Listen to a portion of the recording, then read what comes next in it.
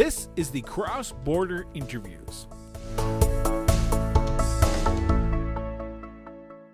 Welcome to the Cross Border Interviews with Chris Brown. I'm your host, Chris Brown, and happy 2023. We are back for another great series of interviews from across Alberta and around Canada. And today I couldn't have been honored to have our guest onto the show. He is the former MLA for Stony Plain from 1971 to 1986, and also the former mayor of the village of Wabamun from 2000 to 2008.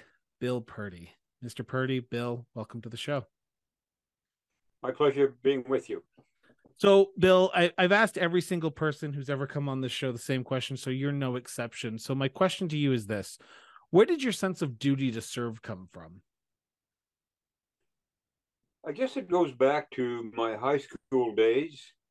It goes back to my parents and just the realm of people that I got to know and so on. In high school, I was with the Students' Union, president of that, and that was 1957 and 58. So I'm dating myself a bit. But my dad was an elected official with the county of Lac-Saint-Anne, or the MD of Lac-Saint-Anne, back in the 50s. So that kind of got into my blood, and I followed him. And then when I moved to Wabamun, where we still reside, I got very involved with the community association. And when my first day of work was September the 15th, 1961. And that evening, I was out there helping the community association. We were building a new Jubilee Hall, and I was hauling cedar blocks up the side of the wall, and didn't stop from there. And from 3 years later, I was president of the association, of the community association, and it went from there. And then I got a bit involved in the political realm of things. My dad was a kind of a diehard liberal, and I persuaded myself that wasn't my route to go. So I started looking at the conservatives, and that was in 1967 when Peter Lougheed came on the scene. And I got involved with the Stony Plain Constituency Association, which was very small, and it was organized, but it still had a lot of work to be done. And I got very involved with it. And then discussion with a number of people in the constituency. We knew that there was, in 67, there was an election, and the conservative candidate from there was Frank Flanagan, who was related to the Horner family. He had married Ruth, who was Doc Horner, Hugh Horner's sister. And so I got involved in that 67 campaign, door knocking and so on. And then about 2 years later, I got involved and became the president of the Stony Plain Conservative Association. And we built it from there. And then I got to know Peter Lougheed very well.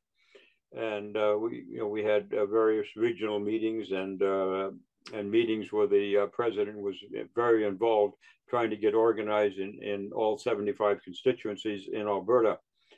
And so I did some organization in the north part of the province. And then I got a call. Well, we were seriously really looking for a candidate to run in the we suspected it would be 1971 election. And it went around about a dozen people that were, conservative leaners and supporters and so on, but nobody wanted to really take the task on. Why was that? Why was that? Because 71 was the year that Lougheed was more popular than the previous election. Why weren't people beating down the doors? Was the So-Creds in Stony Plain so popular, or was the local MLA at the time so popular? Yes, he was. And he was touted to be the next Minister of Agriculture, a very upstanding family, The Jesperson family, I had a lot of respect for them, and I still do. I still relate with them a lot, and so that was the key to it. And we had numerous meetings, and then one evening Peter called me, and I said, well, we got a meeting going on later in the evening, and we'll see which way we can go. And so we talked around the coffee table for probably an hour, and various people were mentioned again, and they turned it down and so on. And that was of the extent of it there. And I hated to be the bearer of bad news for Peter the next morning. And we were cleaning up, the wife and myself, and our young 1-year-old daughter was kind of following us around and so on. But Diane was in a little bit of a moody way. And so I said, what's wrong? And she said, well, never mentioned your name. They never talked about you. I said, do you think I should really go for it? And she said, sure. So it was your wife that got you the sort of pushed you over the edge to say, okay, it's you. Why not you? Right. Well, that's good. There's going to be some harmony in in the whole marriage situation and so on. And I was, we were just starting out. We just got married. Well, we were married in '63, but we were doing various things, and we were busy. But anyway, that was the deciding factor, because I thought about it occasionally, but I didn't really make it, put the announcement out there. Anyway, on the next morning, I phoned Peter and said, well, you got a candidate? And he says, who's that? And I said, me. He said, well, that's what I thought we should be doing. So that really bolstered my profile and so on. And we went ahead with a nomination meeting the early part of May in '71. And we anticipated an election would be called sometime during the summer. And we ended up with about 200 people in the community center in Stony Plain. Oh, wow. A lot of people came out to the meeting. And Peter Lougheed was there, and Hugh Horner, some of the other ones that have been nominated, and some of the ones that were sitting in the legislature as an MLA, like Lou Heineman and other ones came out to that. Anyway, the 200 turned out to be about 500 supporters of workers, I should say. There was lots of supporters out there, but it was key to build an organization with poll workers, door knockers, and the whole thing. And we did that, and we did it very professionally and so on. And so was it a contested nomination? Did you run unopposed, or did you run against somebody for that nomination in '71? No, I was unopposed. Okay. So I have a quick question, because you have had the pleasure to work alongside Peter Lougheed, and Peter Lougheed in this province is somewhat of a political god. People look at him as the standard bearer of a good politician. Well, you talk about the time that you sat around the coffee table and you talked about politics with him, about who would run in that riding. What was he like? Like, from your perspective, we hear the stories, the news reports and all that, but you got to work with the man. You got to know him as a friend. What was he actually like? Is it what we see in the news reports? He was really down to earth. And he took the political game to heart. And he didn't make any commitments until he had support within the caucus and so on to do those commitments. Right today, we've got a leader there that's running out and making announcements, and I don't think the caucus knows what's going on half the time. But Peter kept us in touch all the time, and to keep me more involved and so on. Would it be open to suggestions? Because we often hear about the top-down governments that we have now, where the premier dictates or the prime minister dictates. Would Peter Lougheed say, okay, what does everyone want here? Because we want to do this as a unified caucus. No, he was very, very fair. And one of his favorite sayings is that I win some, I lose some. And he lost some debates in caucus that, he come forth with, but he never made many decisions without the caucus being there and involved. And I was appointed in after the election in August of the 30th as caucus secretary. So I had a lot more to do with him and so on. And we, as I say, we got along quite well, and I wouldn't mind resurrecting him and having him back. I think there's a lot of people who would agree with you there, Bill. I want to talk about that election, that very first election that you ran in 1971. On election day, and I just had to pull it up here, on August 30th, 1971, you are proclaimed the new MLA for the riding of the electoral district of Stony Plain.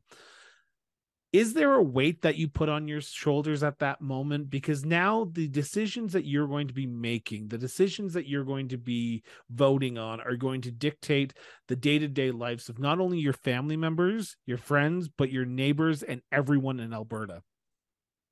That's correct, because your lifestyle changes a lot. I was still Bill Purdy in the constituency and the realm of people that I knew, but it was a different responsibility and a lot more things that were going on. One of the concerns I had, which I looked after prior to the election, I was a power engineer with Calgary Power of the day, which is now TransAlta Utilities. And after I'd got the nomination, I wrote the president a letter saying that I'd been nominated for the Conservatives, and the company was very conservative leaning. And I said, when I'm elected, I would still like to stay as an employee of this great company. So he sent me a letter back, said, yep, when you get elected, you'll have a job with the company. We'll have to realign things for you, but we'll make sure that you're looked after.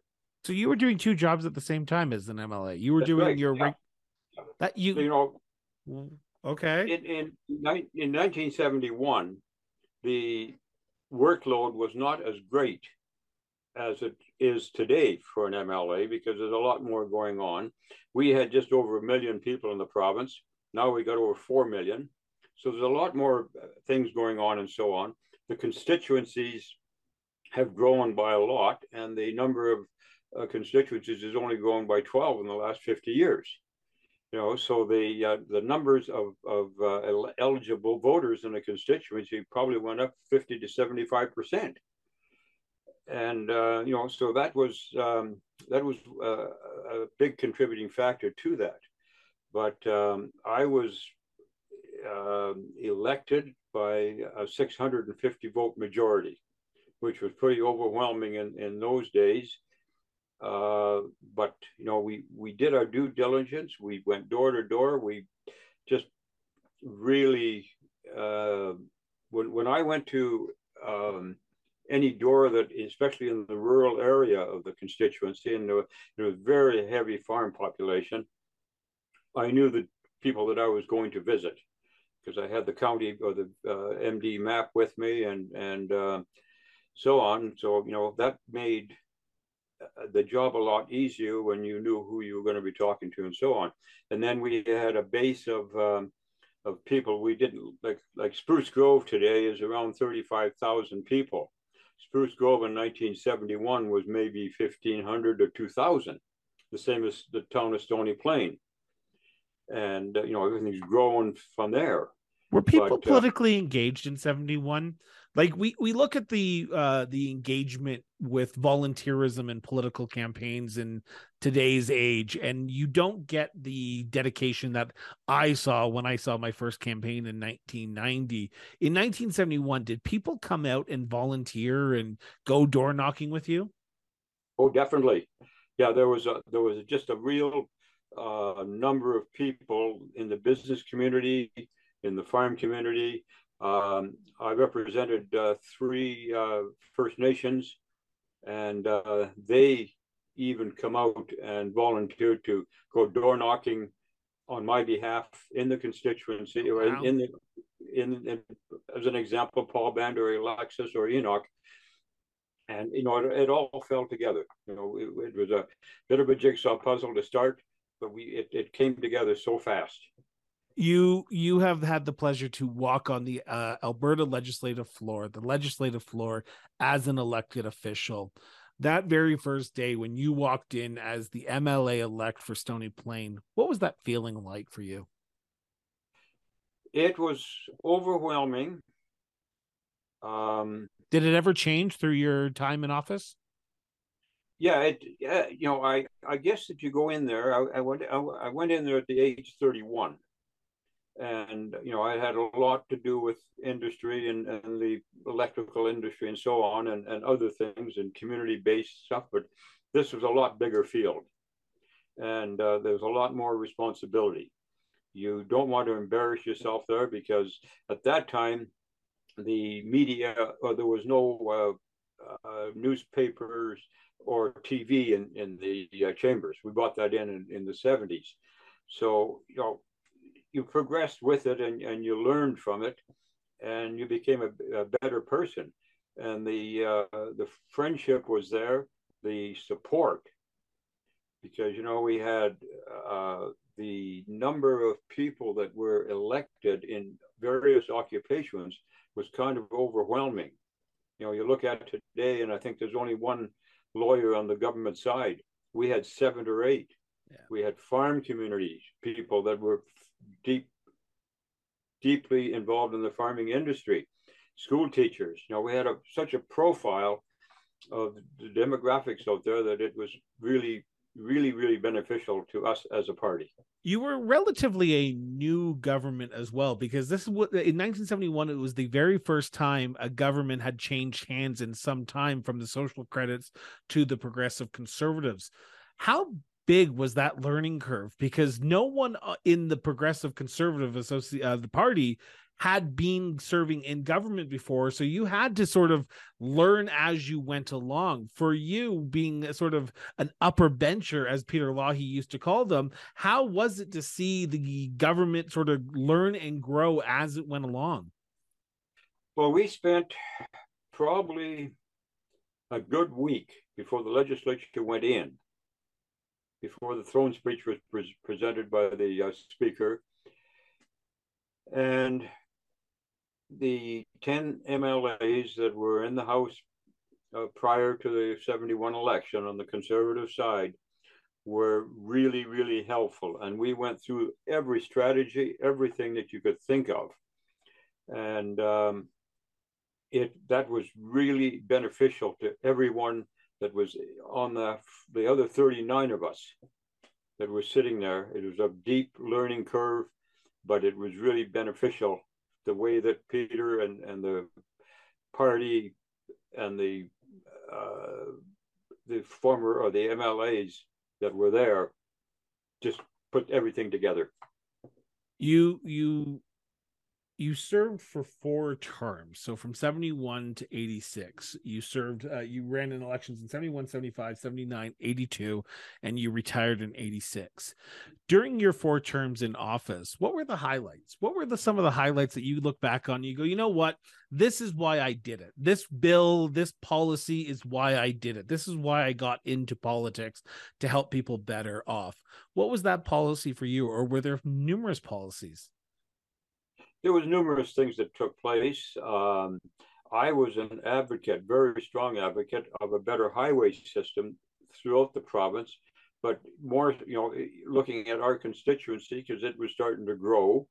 The Stony Plain constituency was, the eastern boundary was 170th Street in Edmonton. So there was about 10 blocks that come out of the city of Edmonton, that come out into the Stony Plain constituency. And we represented that, but we had 2-lane highways out of Edmonton. When I left politics in 86, we had 3 2-lane or 4-lane highways coming out of Edmonton to the west. We had no overpasses. There was a lot of accidents and so on, because of just the conditions of the highways, the overwhelming traffic that was, especially in the summertime, going to Jasper, coming out to Lake Wabnam, Alberta Beach, and all these areas. The highways were really congested. It was something that we really had to look at, and the government across the province did a fantastic job of doing the highway net system that should have been done 10 years ago.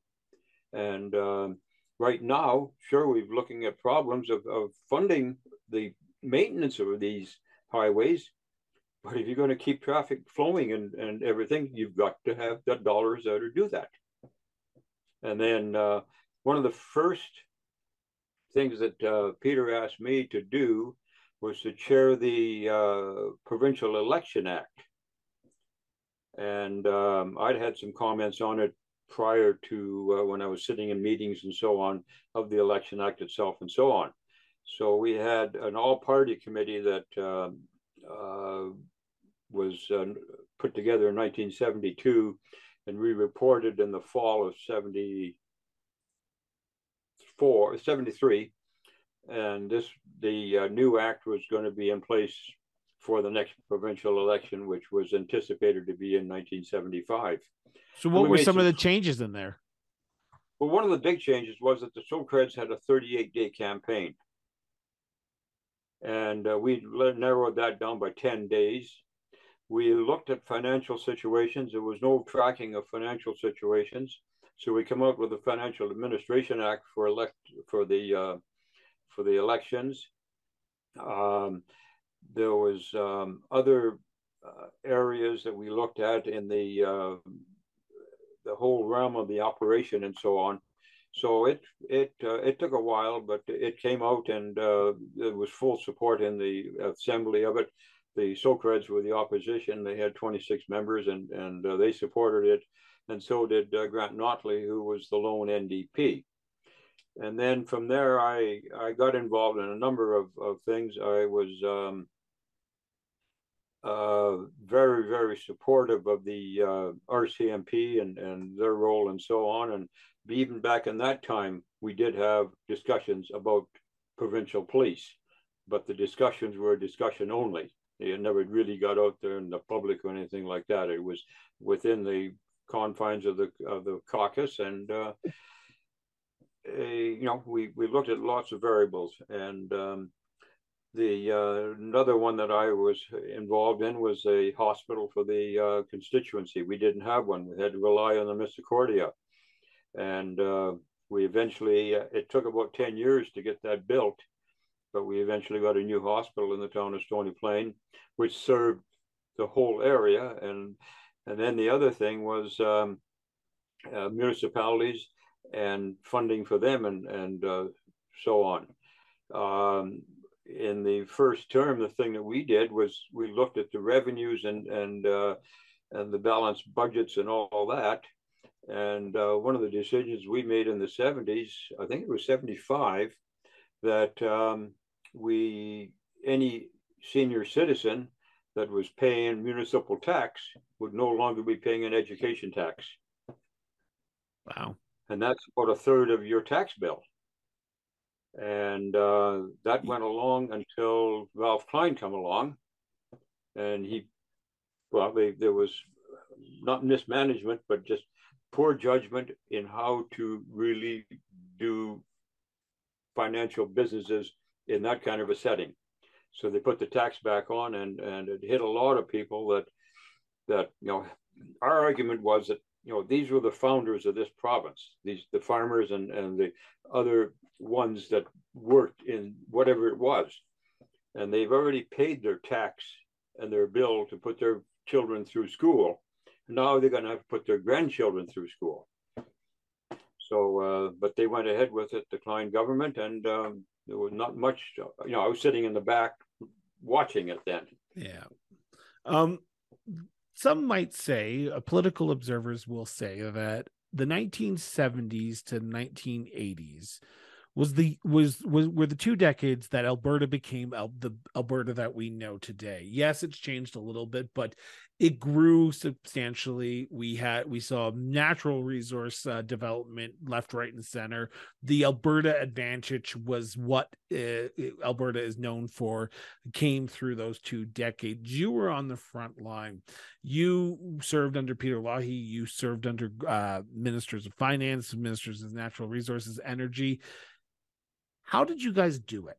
because there was challenging times where you had a federal government in Ottawa who was a liberal, Pierre Trudeau, who didn't really look kindly to the West. And people are looking at the same similarities here, going, okay, we have a liberal government, we have a conservative provincial government.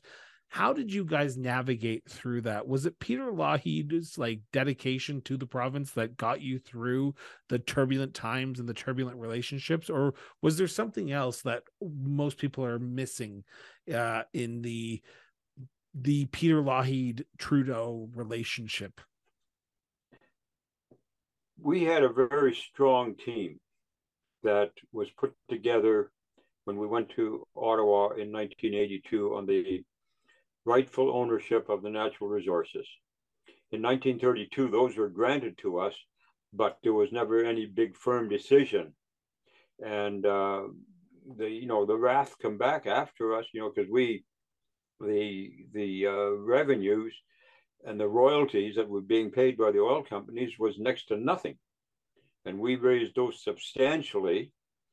And this was in the 70s, and we had a bigger flow of cash and everything coming in, but we still didn't have the significant support of the federal government or anything until Peter and another strong component was that there was so many of them, but Jim Horstman, who was the federal and intergovernmental affairs leader in there, Lou Hyman was also in that position for some terms, and they were the integral part of that, and the full caucus was right behind what. Well, I should say the full legislature was right behind. There wasn't that many of them because there was only, I think, 3 Socreds and an NDP there for a couple of terms. But anyway, it was a cohesive thing there, and Alberta had a very, very strong voice, and we did it in a professional manner that we didn't alienate any of the other provinces or anything. We worked with Quebec on other areas of it. Quebec Hydro was in financial bad stability.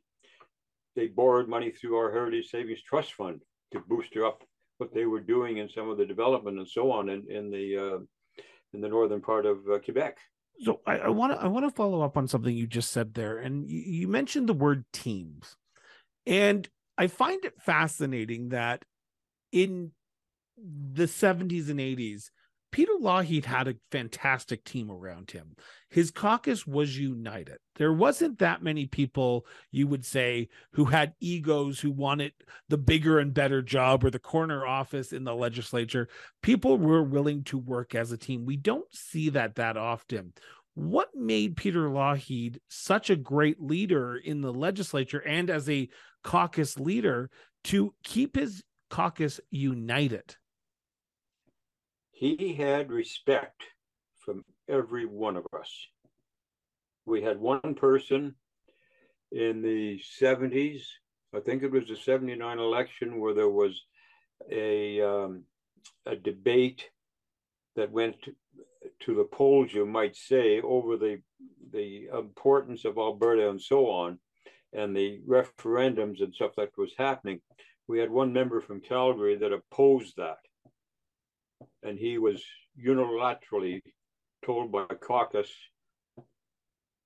along with the premier, that he's no longer welcome. And that just reinforced of what the strength was in that caucus and the strength of the leadership that the premier had.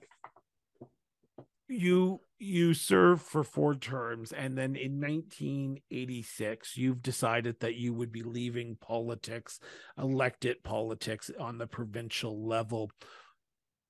You have a new premier in 1985. Don Getty becomes the new premier because Peter Lougheed resigns. You leave in 1986. Was the transition from premier to premier the decision, or was there other decisions outside of that made you decide finally, okay, 4 terms is enough, it's time to go back into the private sector? Well, there was a couple of factors there. I appreciated Don Getty's work. Did you endorse him during the 85 leadership election? Well, I sat with him in the legislature in '86 when he was the premier, Okay. and Peter stepped down in '85, and the leadership thing was held in the late part of '85, and then Don became premier, and he put together his team and so on, and I had made a decision then that I would during the election campaign for the leader of the party. Three individuals ran for it: Julian Kozak from Edmonton, Ron Gitter from Calgary, and Don Getty from Edmonton. And I initially supported Ron Gitter. And Do you mind me asking he why? Do you mind me asking why? Because I've heard the name a few times because I had the pleasure of sitting down with David Carter in November, and he said the exact same thing. Because I just want to know, what was it about Gitter that drew you to him? Was it just your friendship with him, or was there other outstanding circumstances that you wanted to endorse him? I think that, because of the integrity he had and so on in Calgary, and it proliferated across the province, that Ron was a very strong individual and was respected by a lot of people. And a number of us encouraged him to run for the leadership. And he unfortunately didn't go to the second ballot. Julian did, so I flipped over to Julian, and then Don won it in the end, and we all come together. About the same time as that's going on, I'm 46 years old.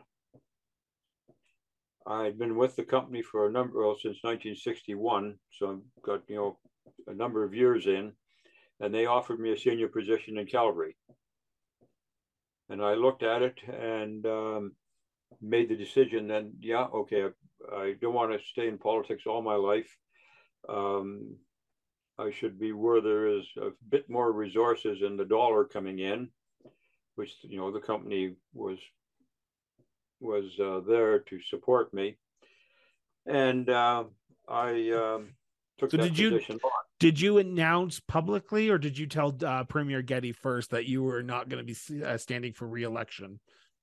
I let him know, and I let the caucus know, and I've got a stack of thank you notes, probably 4 inches thick, from the night I made my going away speech in the assembly.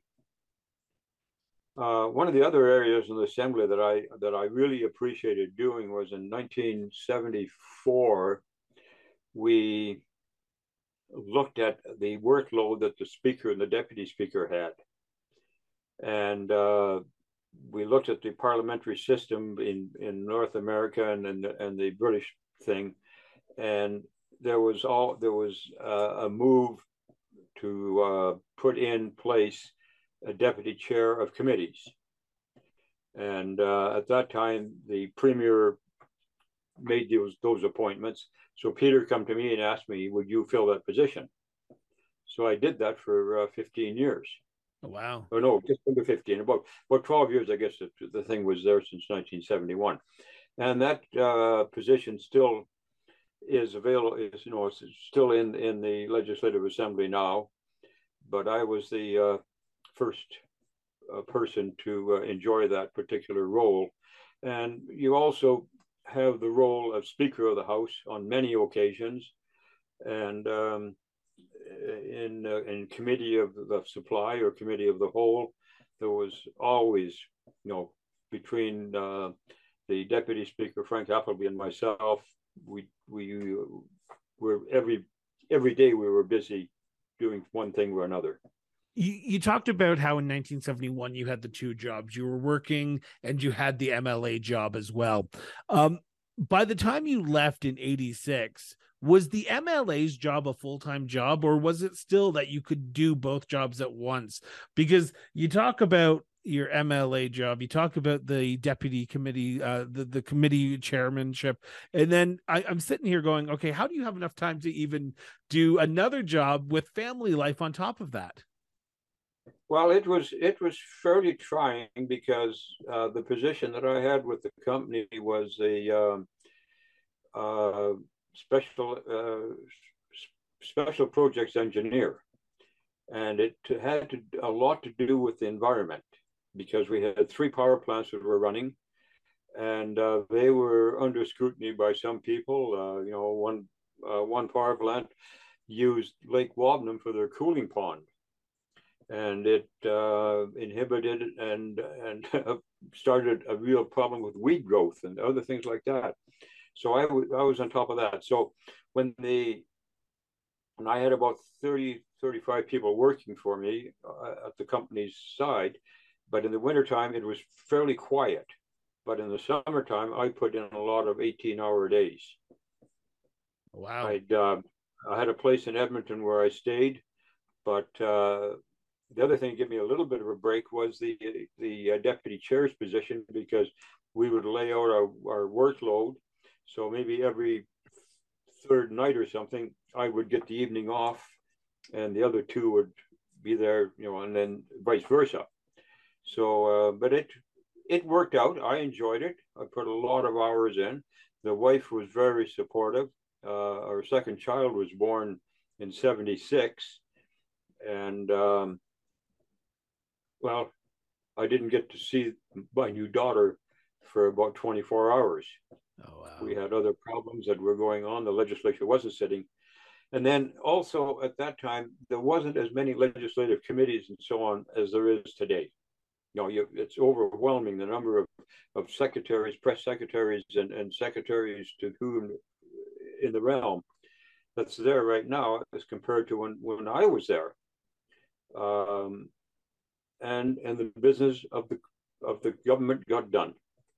So I'm going to ask, I asked you about the good times. I'm going to ask you about the bad times. What's the one thing that you wish you could go back and do over again if you had the chance?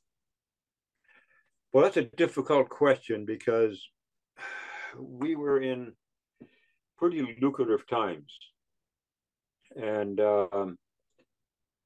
I really couldn't nail down really one large issue that, if there was some smaller issues that affected some of the municipalities, like policing was one of them, and I was an advocate there because they had the government come in and changed in '72, and I voted against the changes because there was a lot of police forces in the province that were trained and so on, but the RCMP was the main police force, and they convinced the government that they should, continue that role, which they did.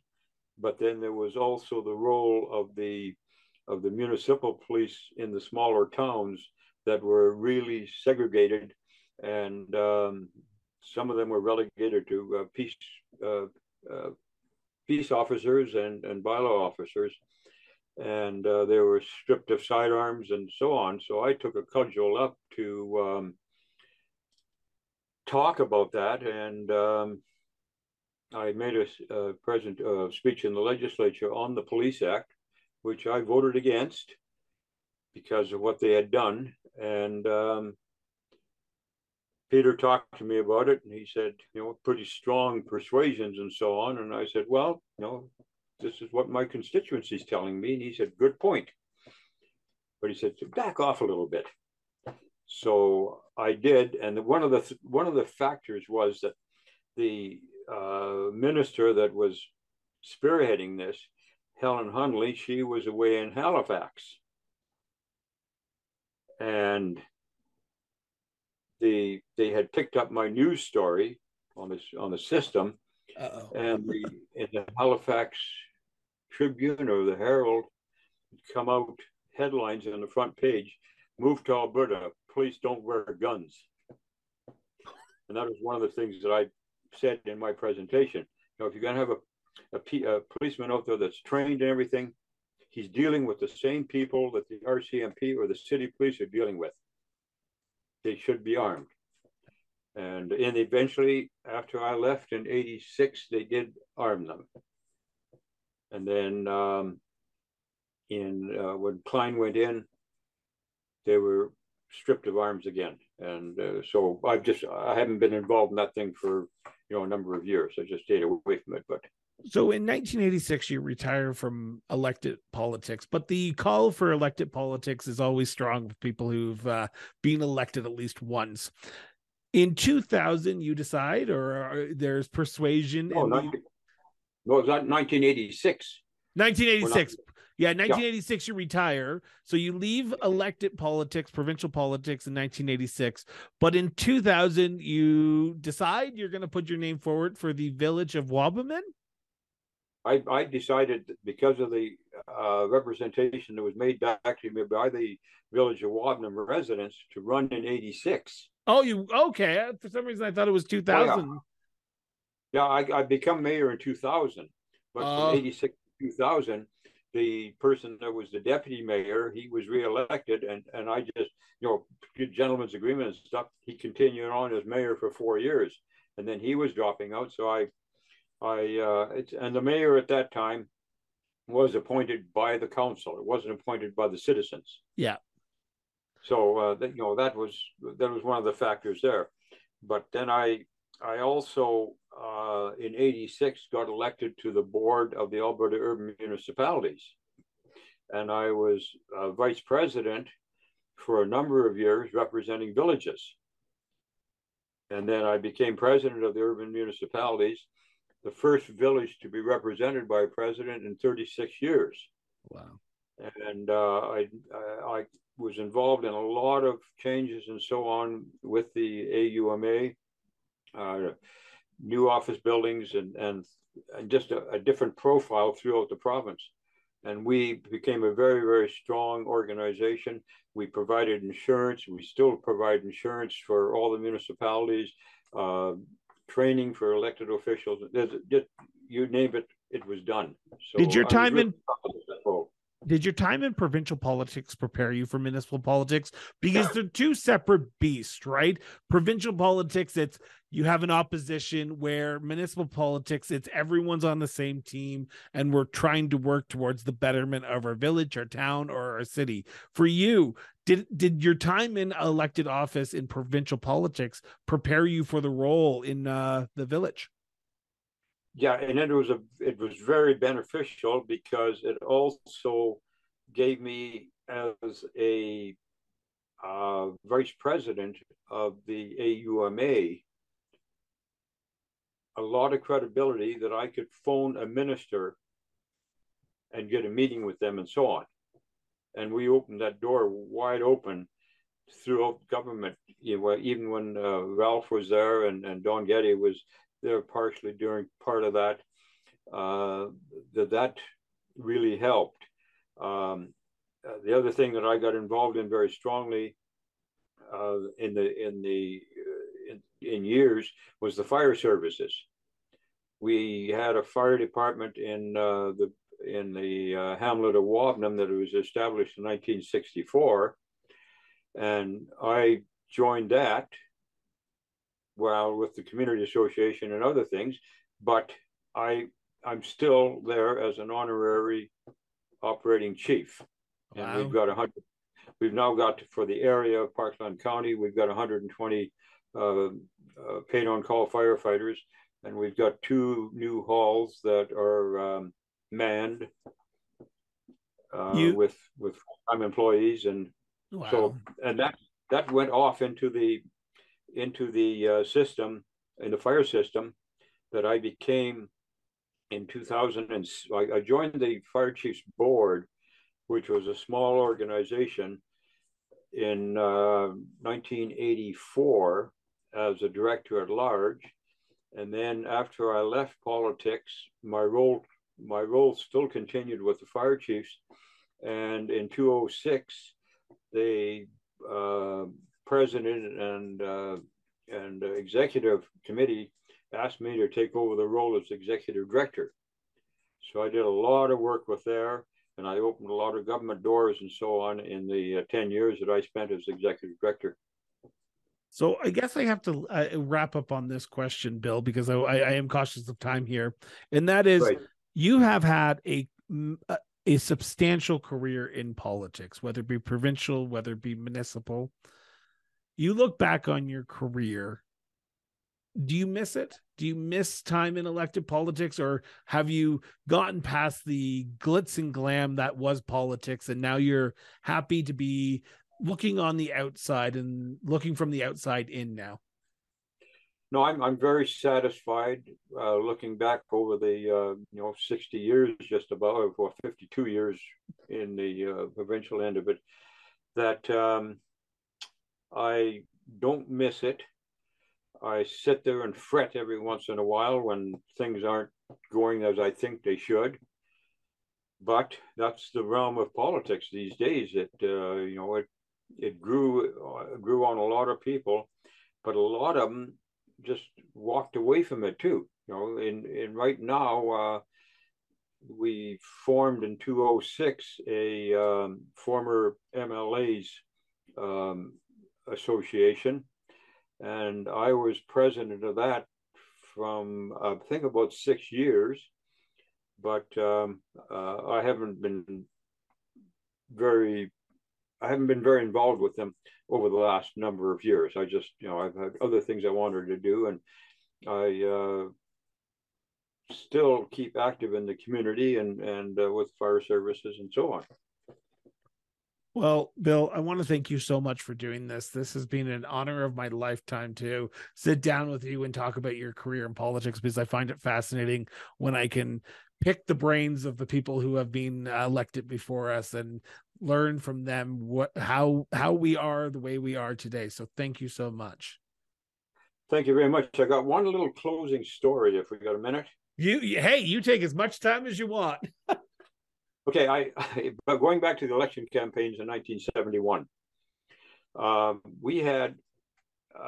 had a very well-known farmer businessman in Spruce Grove area that was running my campaign manager.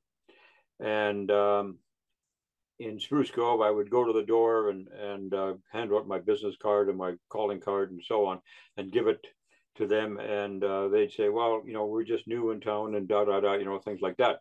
And I said, well, look at Alan Shenfield is my campaign manager. And the guy would cut me off and say, you know Alan? I said, yeah, very well. He said, so do I. He says, I'm voting for you. And it went like that. But then the closing story was during the day, I'd visit the farm community, as I said earlier, and I knew which place I was going to all the time. So I stopped south of Spruce Grove at this farmhouse about 11:30 in the morning, and an older lady comes out, and I introduced myself, and she was, a longtime resident, but still broken German English. So she said, no, we all voting for Ralph. We're voting for Ralph. And I said, no, I really appreciate your honesty and things like that. And it's been a pleasure meeting you. And I said, oh, by the way, I said, what relation were you to Henry Barron that moved from the Stony Plain area to Barrhead? And she says, first cousins. I said, I married their daughter. Come in for lunch. You do not see politics like that at all anymore. People don't. I'm going to ask this question because you have seen politics and you've seen elections come and go. Has our elections changed? People don't go door knocking anymore. People don't do this interaction between people anymore, do they? I don't see it. No, not as much. Like in the 1975 campaign, that we had an organization here that was the envy of a lot of constituencies across Alberta. And when the election was called, Peter phoned me and said, I'm making the announcement tomorrow morning. And this is about 10 o'clock in the morning. He said, pull your troops together because the announcement is going to be made in the Centennial Room in the town of Spruce Grove. Wow. And we packed the place. Good for you. That is awesome. Yeah. Bill, I want to thank you so much for doing this. I'm just cautious of time here because I know I said 45 minutes, but thank you so much for sitting down and chatting with me today. Well, I really appreciate that, and I'm looking forward to hearing the airing of it. If you can send me the information of when this is going to be on and so on, so my family and so I can watch it. But it's been a last hour and so has been really good. I really appreciate this. I certainly agree. So with that, I want to remind everyone, put down your social media and go have a conversation with somebody. It helps our democracy, it helps our society, and it helps us be a better people at the end of the day. So with that, this has been the Cross Border Interviews with Chris Brown. Have yourself an excellent day. And remember, everyone, just keep talking.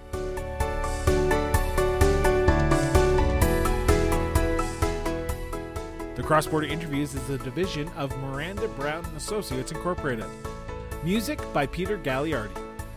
Executive produced by Christopher Brown and the Honorable Ricardo Miranda. Visit www.crossborderinterviews.ca for more details. Copyright 2013.